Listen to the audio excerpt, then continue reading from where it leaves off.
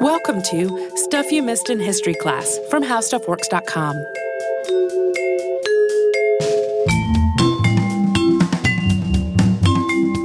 Hello and welcome to the podcast. I'm Holly Fry. I'm Tracy V. Wilson. And we recently finished the West Coast leg of our tour. That had a different show than the East Coast dates, which has already aired, which was about Anne Royal. And since we were traveling to Seattle, Portland, Los Angeles, and San Francisco in October, my favorite month, we decided to make it a creepy episode, and that is actually how we're closing out our Halloween programming for the year. Sort of. We recorded one about a classic horror actor, which has become our tradition. That's going to come out in November for logistical calendar reasons, and also because it turned out it was not really that Halloween-y. Yeah, when we had our unexpected switcheroo in the calendar, we went through it, and I said, okay, of these Halloween episodes already recorded, this is the one that's not tied to a specific date and is slightly less Halloween-y. So you can look forward to that in November, and without further ado, here is one of the shows we recorded during this tour. Hello, and welcome to the podcast. I am Holly Fry. And I'm Tracy V. Wilson. And you guys already win the prize for best tour audience so far. That was, I don't know if anybody listens to Sawbones. That was a Sidney McElroy level of cheering. You're so good. So, the idea of premature burial and our collective fear of it has, of course, been written about for centuries. And the fear of being buried alive is called taphophobia, in case you did not know, which for some reason makes me think about the Bob's Burgers episode where Louise makes a friend out of a man made of taffy. It's a whole different thing. But taphophobia is alive and well today. But there was a period from the 18th and into the 20th century where it reached this fever pitch in Europe and the United States. So we're going to break down today a little bit where that phobia really came from, at least in terms of that period of time, and how people tried to deal with it. And really just how real a possibility of a live burial actually was or was not. There's a lot of emphasis on the was not part, just as a spoiler. Theologian John Duns Scotus, the first of many delightful names we have in this episode, was said to have been buried alive in 1308. So according to a pretty widely accepted story, he had experienced some kind of an attack that left him completely unresponsive. He was buried in Cologne. And then when his servant, who had been away when this all happened, came back, he insisted that the body be exhumed. And so when the tomb opened, Duns Scotus's hands were bloodied and worn down, indicating that he had been trying to fight his way out of the tomb, which is horrifying. However, that account did not actually show up until Francis Bacon wrote about it in Historia Vitae et Mortis, and that's the history of life and death. And he wrote that in the early 17th century, so 300 years after Duns Scotus died. And it is completely unclear. We have no idea where he got this information because it didn't seem to exist before then. I have an idea. He made it up. His fevered imagination. When he first put out this story, though, it didn't really cause any kind of a panic. But by the late 18th century, leading right through the Victorian era, Europe and the United States in particular were just fascinated with and terrified of the thought of live burial. And there were a lot of factors that contributed to this huge cultural anxiety. So, for one thing, there was this thesis that was written in 1740 by a Danish-born anatomist whose name was Jacob Benin Winslow, and it was titled Morte Incerte Signa, or Death Uncertainty Standards. So, it really sounds like a page-turner. And in it, he wrote about the pitfalls of how the medical community was applying its methodology to determine that someone was or was not, in fact, dead. And he referenced, as an example, this John Duns Scotus story, as though it were a verified fact. I like how I pronounced his name totally different from you. I've never found a consistent pronunciation. So if we have horrified anyone, sorry. That's just a bonus. So Winslow's ideas were pretty sound, though. He thought that a lack of a pulse and the appearance that respiration had ceased, he thought that was probably not enough to conclusively and confidently declare someone to be dead. which, I mean, that's a pretty reasonable conclusion. But for him, the only way he thought to be sure was to wait and see if the body started decomposing, which is like, that's an abundance of caution. Yes. I feel like if Winslow were watching modern TV and film, he would be that guy in the audience going, that's not how you do it at all, because all they do is look at him for like a second, do the eye close, and they're out of there. And that would not be nearly enough for him. But then another physician, Jean-Jacques Bruyère d'Ablancourt, he was French, y'all, he took Winslow's writing and he kind of ran with it, because Winslow's thesis had been written in Latin. And so Bruyère translated it into French, and to kind of illustrate the points that were being made, he added in anecdotes of people who had been buried alive as a sort of commentary. And he published this as a 2-volume work, and the first volume was published in 1742. It was titled Dissertation sur l'incertitude des signes de la mort, or the uncertainty of signs of death. So Bruyère's, I said it badly, his translation didn't rely on any kind of verified information when it came to adding in these anecdotes. He relied on folklore and rumor and legend to fill out this whole version of his book. And that really sensationalized adaptation of Winslow's earlier work became incredibly successful. It was translated and republished in Europe and in the United States. And then some of these translations then added their own flourish with all kinds of other stories beyond what had been supplied. So to lay people, this came off as incredibly credible.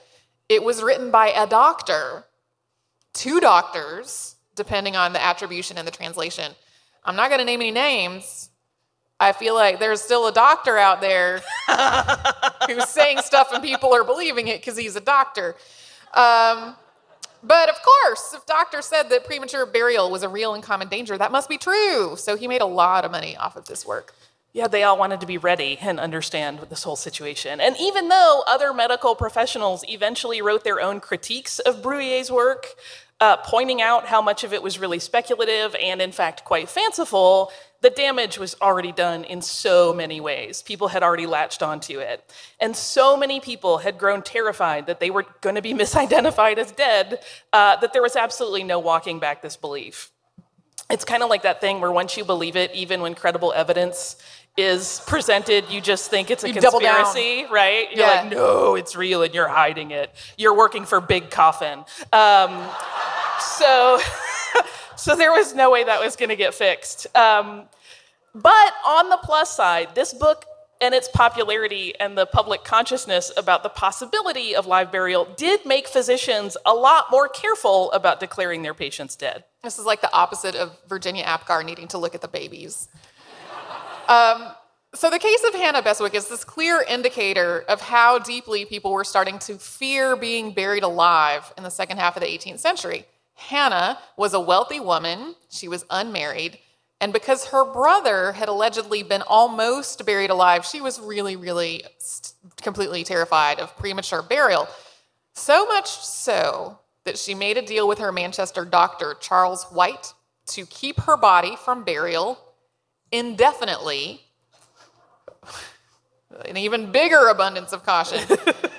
For the sum of 20,000 guineas. So some retellings say that he inherited the entirety of her fortune. Others say that he merely had this one lump sum payout. But the important thing is that he really did keep her from being buried for a very long time.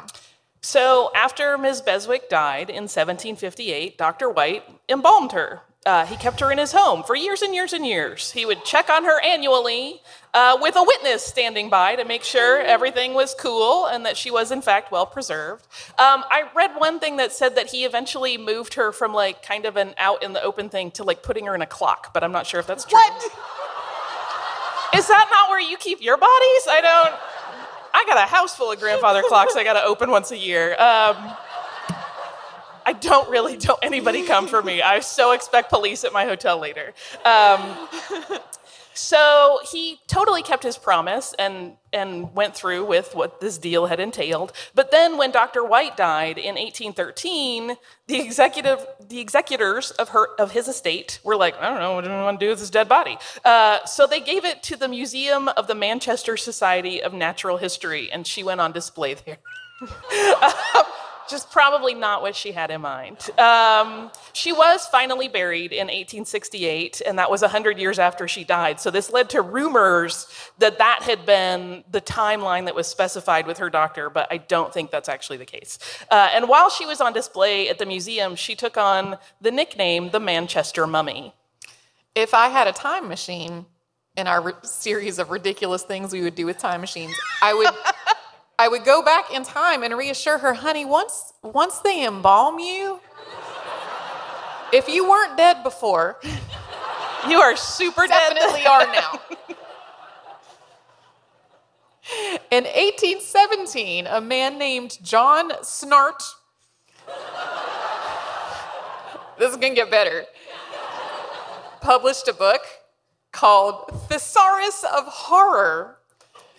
Yeah, in which he recounted a number of incidents of alleged live burials, and one such story reads, quote, about 40 years ago, a man well known about the streets of London and its environs as an itinerant vendor of handkerchiefs, etc., was not only supposed dead, but partly buried alive. However, he was happily rescued from the above horrible fate by some providential accident of delay in totally filling up the grave, and before the grave diggers had left the spot, he was heard to groan and was instantaneously relieved from his perilous situation. The particulars of where it happened have escaped the author's recollection,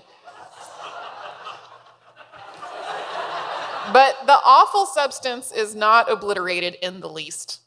So Snart described this man, I know that name, dude, change it up, described this man as, quote, a living witness of the horrible temerity of premature interment. And he wrote that while this nameless handkerchief vendor went on to live a really long life, it wasn't a great life because he was taunted and made fun of for being the dude that got buried alive. And this whole tale, though, I mean, you guys are smart. You heard it. It has all of the trademarks of a tall tale that is told to stir up fear and probably sell books in the process. So it's very convenient that the man in question, who has no name, also has no ties to anyone else on any sort of records. He was just an itinerant salesman, y'all. We don't know. But he lived through this horrible near burial and then suffered the jokes of insensitive jerks for the rest of his life. So it's kind of this double whammy of sad stories. And we all love those, so that's why it sold a lot of books. Yeah. So Snart went on to suggest that for every near miss like that, 1,000 other people were buried before their time. He was not alone in this totally made up statistic. Numerous writers were publishing their opinions and their warnings on the matter of being buried alive with a whole array of unsubstantiated and very scary statistics, everything from 1 false burial a week to 2 out of every 100 burials being premature were reported. Yeah, and that was completely made up. There was some of these would describe like how they came to those figures, but it was always based on like weird supposition and not really anything scientifically sound. And that topic of this potential to be buried alive remained really popular with readers throughout the 1800s. As we said, it sold a lot of books. In 1890, more than 70 years after Snart's publication, Dr. Moore Russell Fletcher wrote a book titled Our Home Doctor, Domestic and Botanical Remedies Simplified and Explained for Family Treatment, with a treatise upon suspended animation, the danger of burying alive, and directions for restoration, which I kind of love. I mean, you want the antidote, right? And it ran with a secondary title of 1,000 Persons Buried Alive by Their Best Friends. So text your best friend after the show and be like, check on me, make sure it doesn't happen. As the 1800s went on, a number of other influences raised more cultural anxiety about premature burial, and one of those was the fiction of the time. In July of 1844, Edgar Allan Poe's The Premature Burial was published in Dollar newspaper. And this story, in case you haven't read it, features a narrator who has catalepsy, and that is a medical condition in which the person falls into a death-like state of unconsciousness think we talked about it in that episode we did on narcolepsy. And because of it, the narrator of the story is afraid for his whole life of being buried alive. And we won't give the whole plot away in case you haven't read it. It's a really lovely discovery because that Poe kind of knew what he was doing. But the narrator cites examples in the book of premature burials to give his concerns credence, and he describes all of the many, many ways in which he has carefully prepared his own tomb to escape from in case he suffers the, quote, true wretchedness of being buried alive.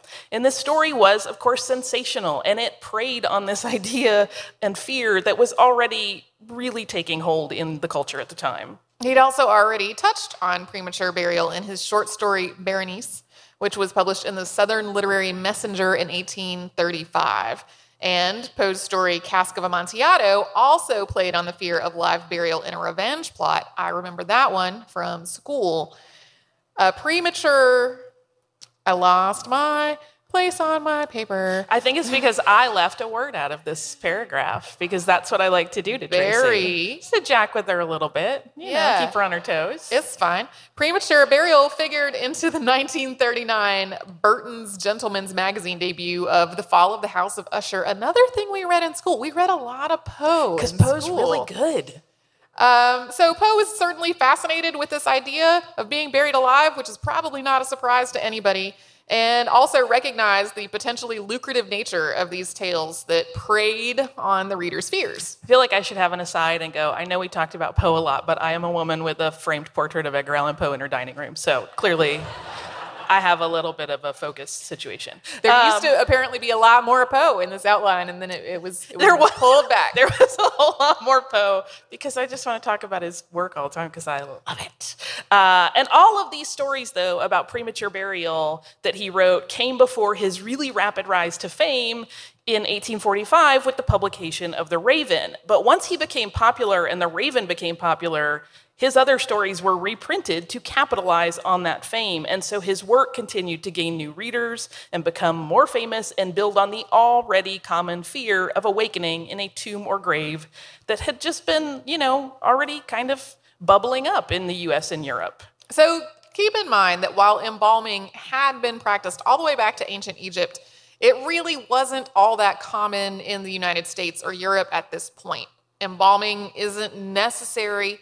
A lot of cultures and religions look on it as a defacement of the body, and it really became more popular during the United States Civil War when Dr. Thomas Holmes started embalming bodies so that there would be some time to ship the bodies of soldiers who had been killed in the battle home to their families. Holmes had been experimenting with embalming practices before that. He claimed to have embalmed more than 4,000 bodies during the war, making himself a whole lot of money in that process. And then after that, embalming became a business that was offered to the general population, and it gave funeral professionals a way to give grieving families more time to make their funeral arrangements rather than needing to bury the body pretty much immediately. Yeah, that 4,000 bodies number gets really big when you consider that at the time he was apparently charging $100 per body. So during the Civil War, that was a load of cash. That seems like a huge amount of money. And as the 20th century approached, discussion of premature burial became even more common in public discourse. And we're going to get into that a little bit, but right now we're going to pause.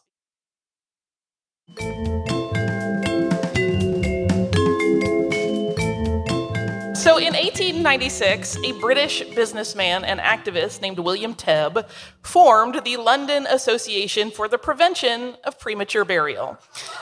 He wanted to ensure, they had a mission. He wanted to make sure that steps were taken to minimize the likelihood of anyone suffering this fate. And he worked with doctors and survivals of near burial to develop the ideas that the group formed together. So in 1905, Tebb published a book.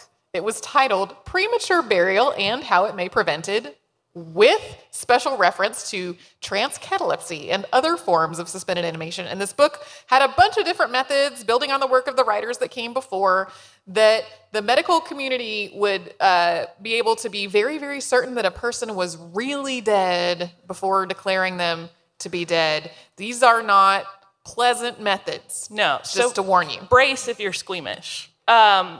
These included holding fire to their hands, and applying hot irons to the body, and injecting them with various substances, some of which would have killed them. But the idea here was that people in trance-like states that were causing these false death declarations could perhaps be jolted to consciousness by some form of shock to the body. I guess slapping was too nice. I don't know what that's about, why they're like, let's burn them. But this book also offered up some really pretty cool new ideas for the time. So it mentioned attempts at resuscitation through electric shock or artificial respiration, and this is a very new idea. Chest compression was super new at this point. It had been discussed and practiced in some form or another, although not commonly, for about 10 years. And mouth-to-mouth resuscitation was still 50 years off. So in that regard, it was really ahead of its time. So you may have noticed that trance states have come up a lot, and you might wonder why. Were there so many people in comas and trances during this time? That seems odd. There were a couple of things going on, and one big problem was cholera. And in the 19th century, cholera pandemics were pretty common, and global trade was helping to carry contaminated food and water basically everywhere.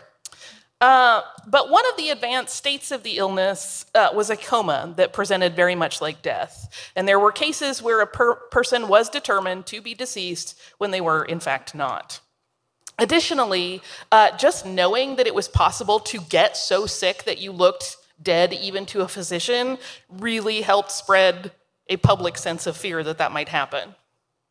Another problem was what came to be called lucid hysterical lethargy, or more casually, death trance.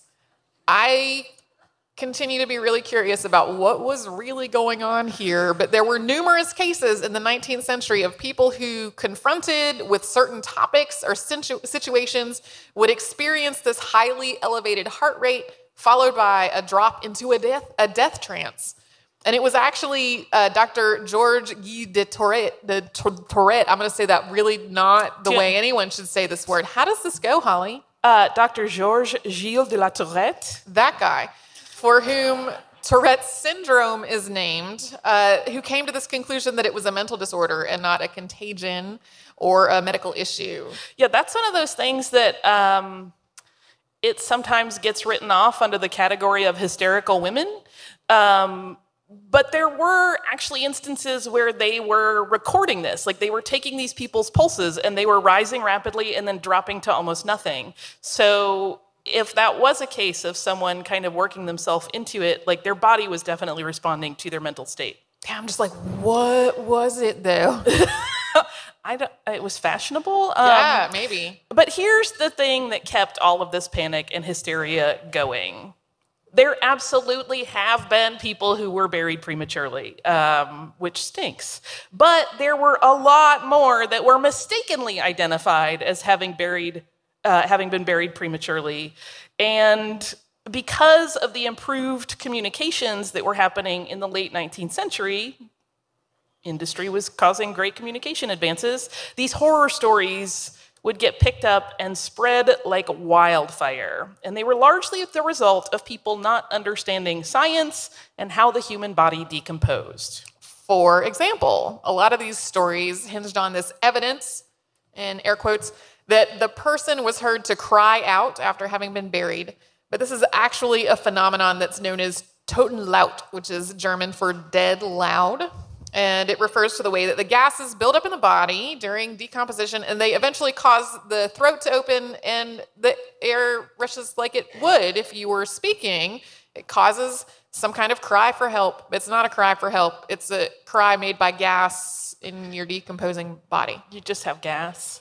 Yeah, there's a lot of, it's just gas. It's just gas, though. Ever since I was doing this research and I told it to my husband, every time we belch in the house, we go toten loud.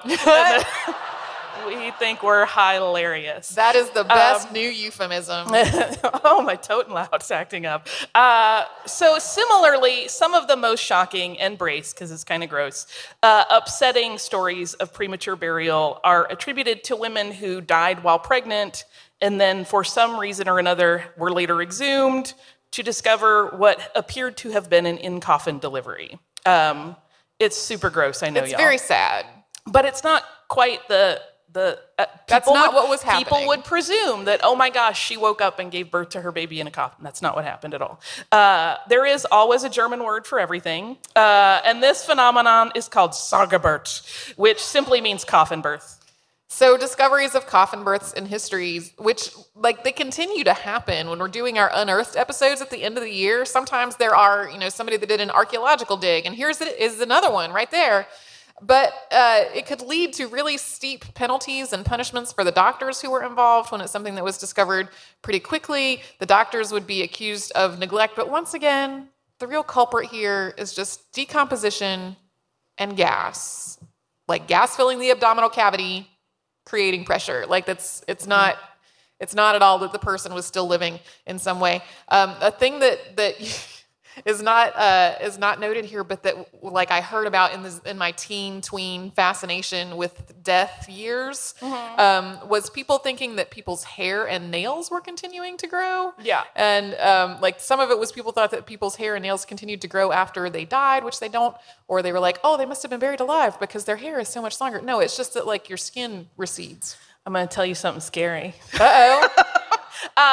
There was one thing that came up in some of the research I was doing that no one's been able to explain, which is that in cases where bodies have been exhumed, there have been times where they have found clutches of hair in clenched hands, and they can't explain that.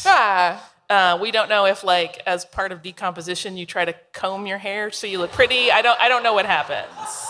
But that's a scary thing that came up. And because there's no explanation, I was like, nah, this one's running long. Well, and it also, that doesn't seem like something that a person might do if they really did regain consciousness in the coffin. Oh, the first thing I would do is zhuzh. Okay. That's the first thing I would do. I'd be like, where's my lipstick? I would turn into Beatrix Kiddo and start punching the thing in front of me. Okay, so all of this should talk concern, about this again. Yeah.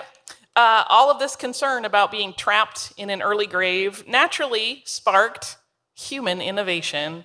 And starting in the late 18th century, people started coming up with some pretty fantastic coffins that would help ease their fears of waking up 6 feet under with no means of escape. Thus, the so-called safety coffin was born. So, Duke Ferdinand of Brunswick is usually cited as the first person to commission a safety coffin, and that was a project he initiated in the early 1790s, so in the early years of all of this happening. This was a custom-built coffin, and he had a window installed. There was a tube so that if he awoke entombed, he could still breathe. And then, importantly, the coffin had a locking lid, and it wasn't supposed to be nailed in place. The lock could be opened from inside. So he also had a special set of keys made. This just gets more complicated. He had these keys that were tucked into a pocket in his death shroud. So if by some misfortune he had been buried alive, when he woke up, he could use those keys to open up his coffin and then open the family tomb from inside. If I woke up in a coffin, I would not have my wits about me. I would not, other than the lipstick, which I would totally do. But then I'd be like, I would do the Beatrix Kiddo thing, and really hurt myself before I was like, hey, I had some keys made. I forgot about those keys. But here's the thing, right? Not everybody had a family tomb, so you couldn't just give yourself a set of keys. Most folks were buried in the ground with no way to see themselves out. So a few years after Duke Ferdinand's idea, a German priest named P.J. Pessler came up with an idea that every coffin should have a cord installed that could be pulled from the inside, and should the person wake up inside and pull said cord, the local church bells would ring, so that everyone would know that the recently buried person was in fact alive. Gotta come dig them up. In the 1820s, inventor and showman Adolf Gutsmith put his own spin onto this whole idea of a safety coffin. His coffin features included the ones in the other models at the time, so there was an air tube and an alarm, but the tube on his design was big enough that if the person inside woke up, food could be sent down to give them enough sustenance while the whole digging up process happened. So Gutsmith himself tested his inventions a lot of times, and on one occasion, he ate a full meal of sausages and soup and washed it all down with beer all while buried inside one of his coffins. I'm sorry, this seems like a very gassy plan for your test. It also seems like a restaurant concept that is going to take off. Someone's going to hear this and be like, I'm going to call investors and I need 22 coffins and tubes full of sausage. I just have to say, I got to admire eating a sausage in a tube. And I wonder if the tube got greasy on the way. I have many questions. Well, I have questions. You don't really have a lot of room to sit up in a closed coffin. So I'm like, how are you drinking is it all I going would down die there? because I would open my mouth to be ready and the food would go in and I would choke. Okay. That's how that would play out. And they'd be like, leave her there. I'm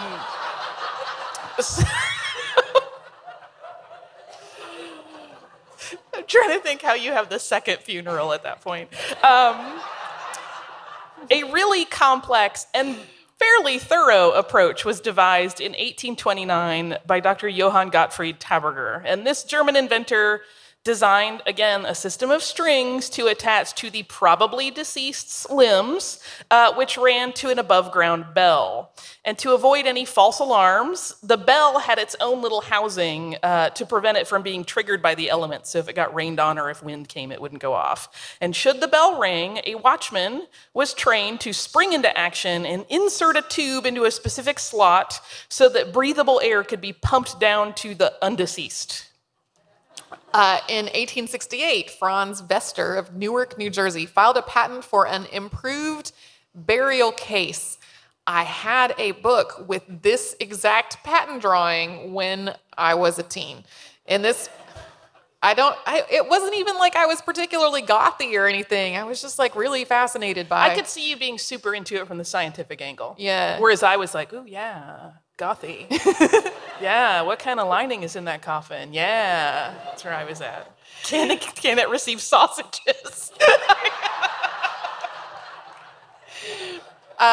So the patent application described how this would all work. Quote, the supposed corpse being laid in the body, A, of the coffin, and the cord, K, placed in the hand of the corpse. The cord is next drawn through the tube, C, and attached to the bell, I. And the tube C is placed in the base, D, on the lid of the coffin. The coffin is now lowered into the grave, and the grave filled up to the air inlets, F.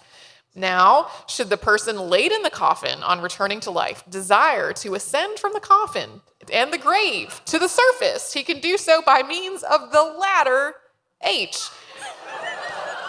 But if too weak to ascend by the ladder, he can pull the cord in his hand and ring the bell, I, giving the desired alarm for help. I like that he's like, if you want to get out. Just if. If you just want to lay there, maybe it's you're fine. cozy. Maybe it had a good lining. So Franz's coffin design would be buried only up to a certain point, as Tracy said, so the air inlets would still let air come in and oxygen to the maybe deceased. And then, after a certain period of time had passed without the coffin's passenger, which was the only word I could come up with there, making any moves to leave, then the burial could be completed. This, I imagine, grave diggers and the like found this very irritating as a concept. Yeah. Thanks for doubling my workload, jerk. You're really making the job of an already very labor-intensive job harder. Yes. So then, in 1885, inventors Charles Sieber and Frederick H. Borntrager of Waterloo, Illinois, came up with a casket that offered, quote, certain new and useful improvement in lifeguard signals for people buried in a trance. And this invention had an above-ground bell that could be rung from the person buried in the coffin, as others before it had, but it also had a mechanism that could activate a blast of air into the coffin, once again, from above ground to avoid suffocation. It was fancy. Yeah. In 1893, when Vermont doctor Timothy Clark Smith died, he was interred in a grave that he had designed specifically for himself to stave off the likelihood of accidentally dying underground. So he first arranged for the space next to his plot to also be his, and he had a set of stairs built into it. And he rigged his own breathing tube and bell system to alert anyone in case he awoke entombed. But he also added another touch, and this is a window above ground that sees down.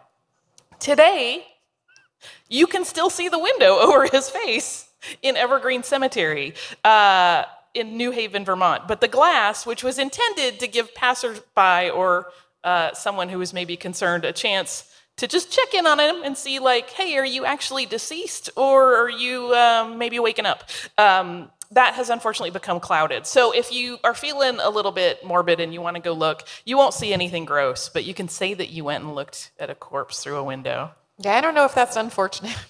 I think that might be a blessing.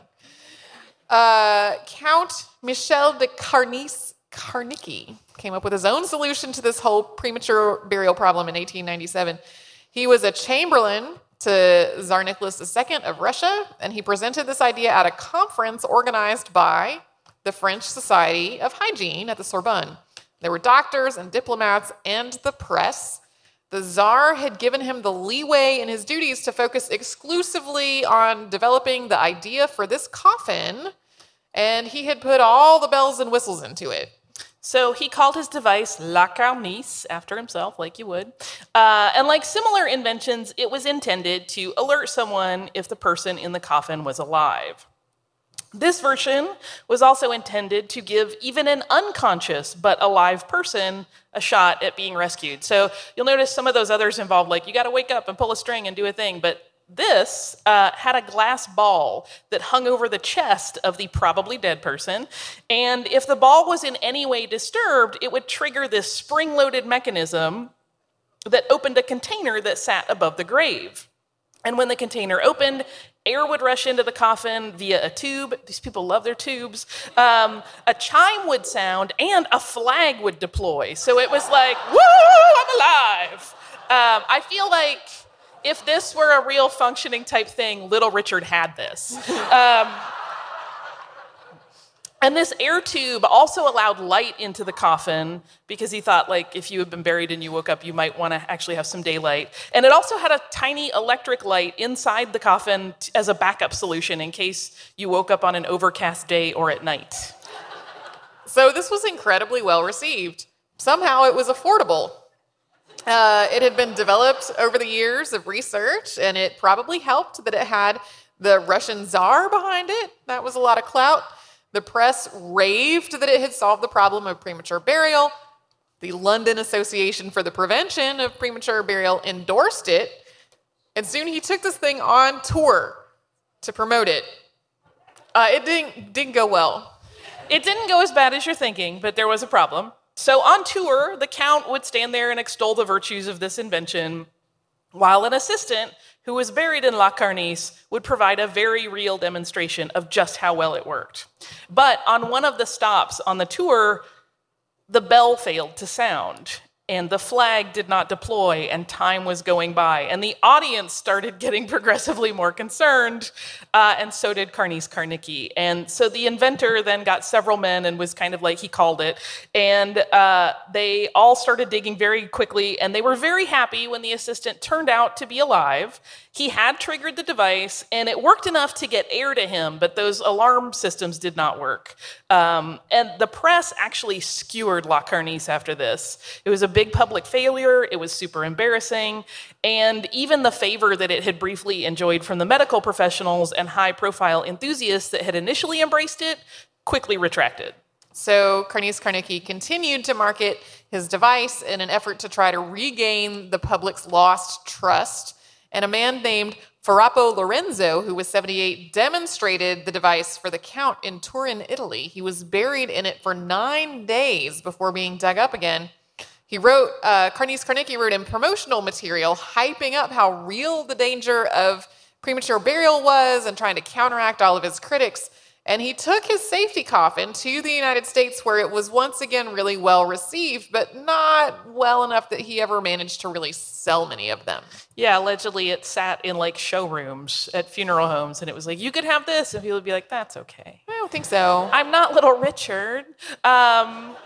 There were at least 2 designs for safety coffins that I really like. They really simplified this whole concept of alerting people that you might need out. Hubert Deveau of New York came up with his version in 1894, and then Marie Constant Hippolyte Nicole of France came up with hers in 1899. And both of these made use of natural movement to set the cycle in motion to alert someone above ground and get air pumped into the coffin. Both of them realized that rather than having a cord that somebody had to remember to pull upon waking, it would be a lot more elegant to just have a lever above the head of the body.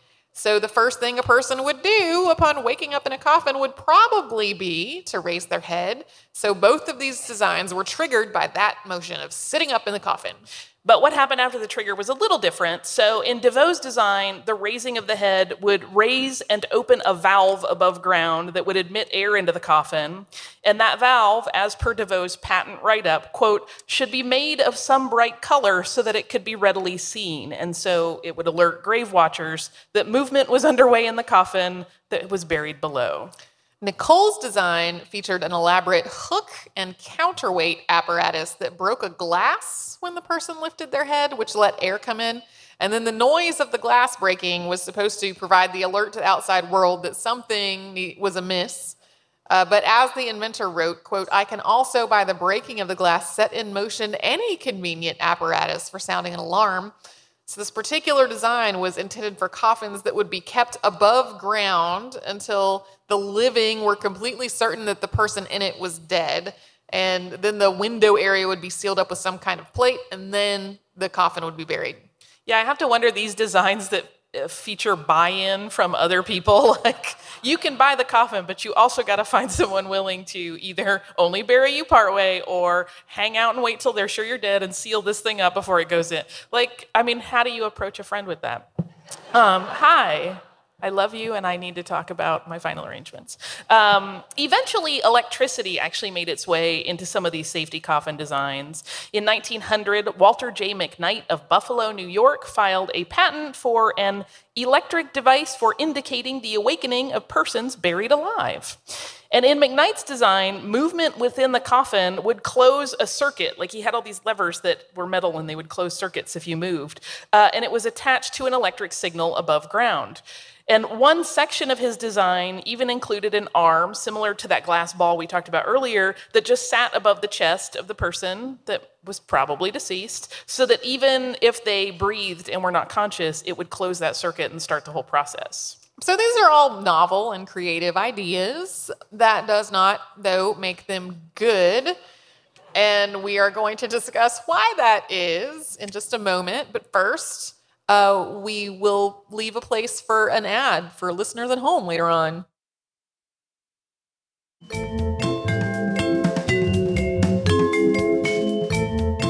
There is, of course, some pretty flawed logic in most of these safety coffin designs that we've been talking about. So as we mentioned in the first segment, corpses twist and turn in a lot of bizarre ways as they decompose. So almost all of these designs that featured some movement in the coffin setting them off were open to the possibility of false positive alarms being activated.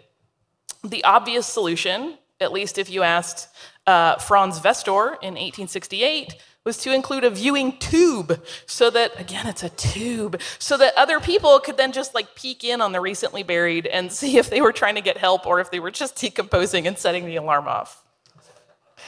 Yeah. So in addition to that, unless the provided air supply were being pumped in continually, the person inside would really still only be able to survive for a very brief amount of time.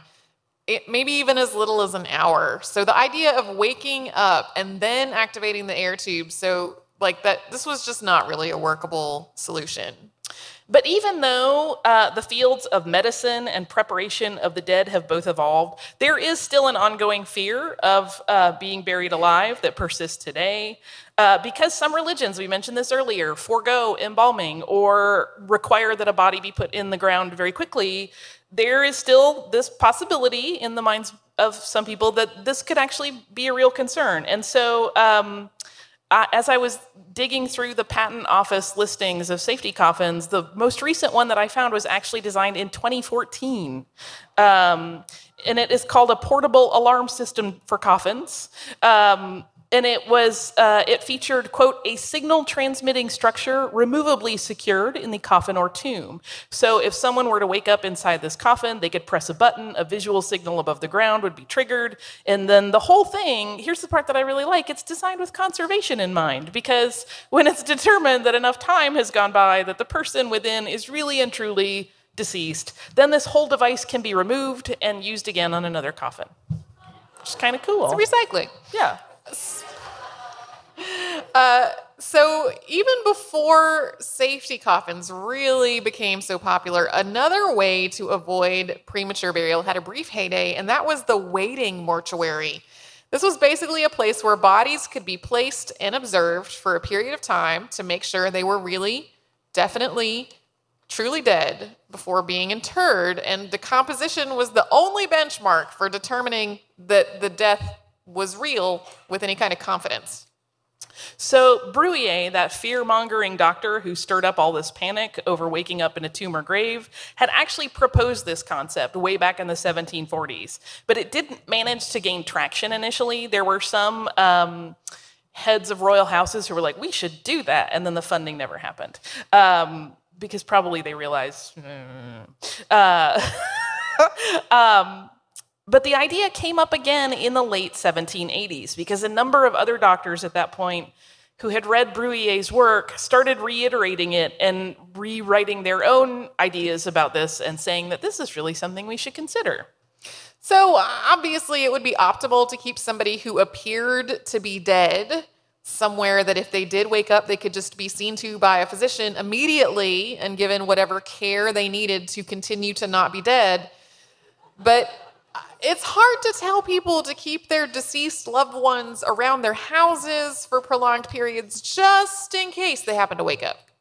Yeah, I know you're dealing with grieving and some other stuff, but could you just hang on to this for a few days? It's not cool. So Germany, in particular, picked up this idea that special facilities should be built to house the newly probably dead, where they could be looked after and checked on in an environment that was specially prepared for any surprise awakenings. One of the proponents of this idea was a physician named Christoph Wilhelm Hufeland, who wrote very plainly about the corpse house that he was building in 1791. Hufeland did not embellish or tell frightening stories to support this writing. He wasn't prone to try to stir up fervor about it. He was really matter of fact, and he described all of these functions very simply and very clearly. In Hufeland's Leichenhaus, which was named the Asylum for Doubtful Life. Yeah, the names in this are so good. There were 8 beds or stretchers for the corpses, and then an attendant kept an eye on all the charges. And this was at the time normally a woman. But Hufeland thought that women were too flighty and stupid to do a really good job, so he thought that this should become a trained profession for young men. Thanks, dude. Glad to have your confidence. There were also porters to keep the place running, basically like a home, keeping fires going and seeing to the general tidiness of the place, and a doctor was on call at all hours. And Hufeland's waiting mortuary was built in Weimar, but before long, similar facilities had popped up in Berlin, Frankfurt, Augsburg, and a lot of other cities throughout Germany. It's sort of like the saying, nature finds a way. You could also say that free enterprise does as well, because one Leichenhaus in Munich figured out a way to make extra cash, and that was that this establishment charged a visitor's fee that, once paid, entitled the guests to just explore the facility. They were welcome to see all of the beautiful lounges and waiting rooms, but they all just wanted to go walk in the corpse room. And the Leichenhaus in Frankfurt also started taking visitors who wanted to indulge their macabre curiosity. This is like a precursor to the Mutter Museum. Kind of. So that Munich facility had some other problems in terms of how it was run. The staff, as a matter of procedure, tied strings to the extremities of the patients, which, if they moved, would trigger a harmonium, which is a pump organ. And the harmonium was played once a day to make sure that it still worked. It was in good working order. But as we mentioned, in the case of the safety coffins, dead people move. A lot. It's pretty common. And so this was basically just a constant false alarm situation. I can't imagine being the person whose job it is to sit with the dead bodies to make sure they're really dead, and they're constantly moving and making noise. But it's a harmonium, But so it's a harmonium pretty. noise. That harmonium is poorly tuned. Don't be like me, harmonium. Waiting mortuaries persisted well into the 19th century. There were even a few in the 20th century that had not yet shut down. And proprietors started to hope that they could mold this into a luxury industry by building progressively more ornamental and fashionable homes for these businesses. They looked like beautiful houses. But they didn't last forever, because despite the fancier ones being built, people just started to think of them as really gross places. And they kind of were. They just were like, ugh. And also, let's say my loved one wakes up. I don't want them to wake up in a room full of corpses. So they kind of started to fall out of favor. People started to question what it would be like for somebody falsely assumed to be dead to wake up in a place like this, just surrounded by these decomposing bodies, and they just didn't want that. And then there was this very tricky fact. There's no record of anyone ever waking up in one. That cast doubt on the entire idea of premature burial as this, total scourge of living people. And then as people started to realize that it was really pretty unusual to be buried alive, it became apparent that there was not need for a service like this, and waiting mortuaries slowly died out. I'm so sorry. I wrote that pun, and I don't even like puns. I promise I punched myself in the face. I'm the person who named an episode of our show A Brief History of Air Conditioning. No, wait, A Condensed History of Air Conditioning, and I don't like puns either, but I was like, I can't call it anything besides that. Yeah, I'm not a fan of the puns. I don't know why. I can't say it wrong in front of a live audience. It's okay. It's okay. Everything's cool. If you have listened to our other live shows, and as Tracy mentioned earlier, we have a no bummer policy for them, and you might know that. So we've been talking about really morbid and sometimes gross things here. So in the interest of ending in a bit of a happier place, I had this goofy idea that I would write a silly poem about the final wishes of famous historical people that were designed to make sure that they did not go to their graves before their time. This is probably the best thing that has ever happened on our show. Don't oversell it, because now I'm going to choke. So I called this How to Make Sure You Won't Be Buried Alive, or Weird Advice from Famous People. Okay, there's a buy-in you have to do with me here. There is a moment where I'm going to say the word veins, and what I mean is the word arteries. But the word arteries takes up a lot of syllables and is hard to rhyme in a rhyming couplet. So please do not pedant this poem. So I know it's arteries, but here we go. George Washington asked to be held for 3 days before he was placed in his Mount Vernon grave. Alfred Nobel bade, "Please open my veins." Hans Christian Andersen wanted the same. Frederick Chopin wished his body cut open. Schopenhauer for putrefaction to set in. Auguste Renoir's dearest wish simply said, "Whatever happens, my son, please just make sure I'm dead." And that is that.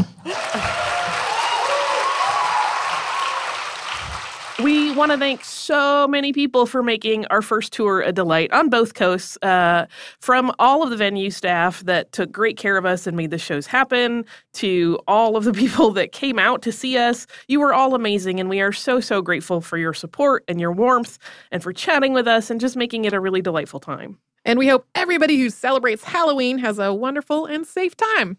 And I actually have a little bit of listener mail, which is related to one of our Halloween episodes. It's actually 2 pieces of mail because they are related. They are both about our Charles Addams episode. So the first one is from our listener, Megan. I hope she's a Megan and not a Megan, and that I'm not mispronouncing it. But either way, you know I meant well. She writes, longtime listener, first time writing in. Thank you both for your lovely and engaging podcast. I learned so much with each episode. I was even more delighted that a bit of the second part of the Charles Addams story grazed my life, if only by a minute fraction. I am a PSU alum and never knew my alma mater had such a piece of art. Although, to be fair, the library system for Penn State is huge. If you recall in that episode, we mentioned a piece of art that the library had. There was a huge mural, 14 by 4 feet, that Charles Addams painted originally for a seaside resort. And she goes on to say, the Patty and Paterno libraries, I hope I'm not mispronouncing that, are truly lovely buildings and worth touring if any other listener has the opportunity to visit State College or University Park, the campus name. The library does allow the public in for viewing, and if you are a Pennsylvania resident, you may even get a library card for use in any library within the entire Penn State system across the state, which is awesome to know. And then just in case you wanted a little more backup and reassurance, we also got an email about the same thing from our listener, Ruth, who says, I'm a regular listener who also happens to work in Paterno Library. First of all, thanks for not repeating the narrative of someone discovered it in our library about that piece of art, since it had been hanging just outside our news library for more than a decade, although people had gotten kind of used to seeing it. She wrote, second, as we serve the Commonwealth of Pennsylvania, our library is open to the public, and folks are welcome to come in and look at all of our art, the architecture of our buildings, and use our materials anytime we're open. If you come in the entrance on Curtin Road and turn left at the welcome desk, you will see a sign for Starbucks. Go through that to the lounge, and the picture is up on the far side. So now you have reassurance also from a library employee that it is perfectly okay to go check out that Charles Adams painting if you wish, as well as handy directions. Thank you, Ruth. That was great. Thank you, Megan, for writing and telling us about it as well. I hope many people go check it out because it's really incredibly lovely. And like I said, it's that ghoulish charm that I love Charles Adams for. If you would like to write to us, you can do so at historypodcast@howstuffworks.com. You can also find us everywhere on social media as Missed in History. You can find us at missedinhistory.com on our website, where we have every episode that has ever existed of the show, as well as show notes for the ones that Tracy and I have worked on, and occasional other goodies and odds and ends. If you would like to subscribe, you could do so at Apple Podcasts or on the iHeartRadio app, or wherever you listen to podcasts.